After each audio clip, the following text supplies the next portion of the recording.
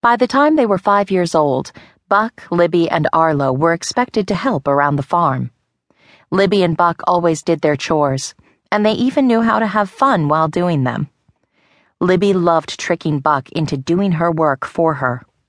One time, when she didn't particularly feel like watering the crops, she hid in the high stalks of corn with a mouthful of water. When Buck was within range, she aimed and took her shot, spraying him right in the face. Libby quickly retreated into the fields, laughing hysterically at her shocked brother. Determined to get revenge, Buck ran to the trough and filled his giant mouth with water. Libby peeked out from behind the corn and stuck her tongue out at him, then darted out of sight again. In his attempt to hit her, Buck sprayed the entire field. Libby saw that each stalk had been watered, so she raced out. When Buck finally caught up to her, he hardly had any water left. He wound up only spraying her with a light drizzle. With a big smile on her face, Libby called, "Mama, I finished my watering." She turned to her brother. "Thanks, Buck," she teased. Libby grinned as she watched Buck grudgingly begin his work. But things were very different for Arlo. He struggled to find his place. Being smaller than his siblings didn't help matters, but Arlo's biggest problem was his fear. He was afraid almost all the time and of almost everything, and it held him back, making it difficult for him to accomplish even the simplest of chores.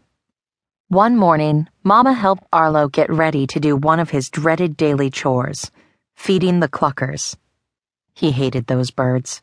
They made terrible noises, and he was sure they could pierce right through his foot with their sharp hooked beaks.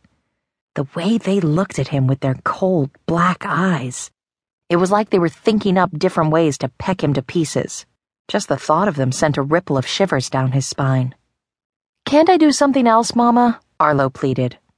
Mama smiled as she hung the basket of corn kernels around his neck and gently nudged him with her big tail. "Get going," she chuckled. Reluctantly, Arlo headed off alone. He slowed as he approached the fenced-in coop. As much as he hated all the noises those feathered fiends made, what was even eerier was the present silence. Carefully and quietly he peeked inside, wondering where they were. A sudden rustling in the grass startled him, and he jumped, scattering some feed onto the ground. "Who is that?" Arlo asked, looking toward the sound. He craned his neck through the grass and saw Eustace, a fuzzy little baby tangled up in some weeds. Relieved, Arlo bent down to help her. He peeled off the weeds one by one.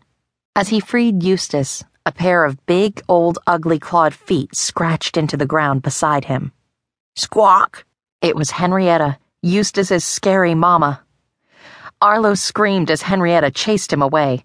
She screeched and squawked, horrifying Arlo with each awful noise. "Ah!" Arlo screamed as he ran for cover.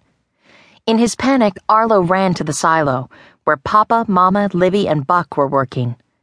He curled himself up in Papa's tail and closed his eyes. It was his favorite hiding spot. Papa unwound his tail and looked down at Arlo. "Is there a problem?" he asked calmly. "Oh, that?" Arlo said, trying his best to hide his fear. "That was nothing. You know, Henrietta." Papa chuckled. "You're okay." Arlo watched as Papa went back to work. He filled the silo with corn and closed up the opening with a boulder. Then he turned and faced the family. "That should do it. This will keep them rotten critters from stealing our food," he said proudly. Mama gazed lovingly at her husband. "Put your mark on there, Henry," she said. "You earned it." The kids cheered. Then they waited eagerly to see what he would do next. Papa pushed his foot into a thick puddle of mud, making a footprint, and stamped his foot onto a rock. He lifted the printed rock and slid it into place at the top of the silo. "There," he said, smiling. He turned to his wife and said, "You make your mark, Ida." "What for?" she asked. "Oh, nothing really," Henry said sarcastically. There was a smile on his face and in his voice as he continued.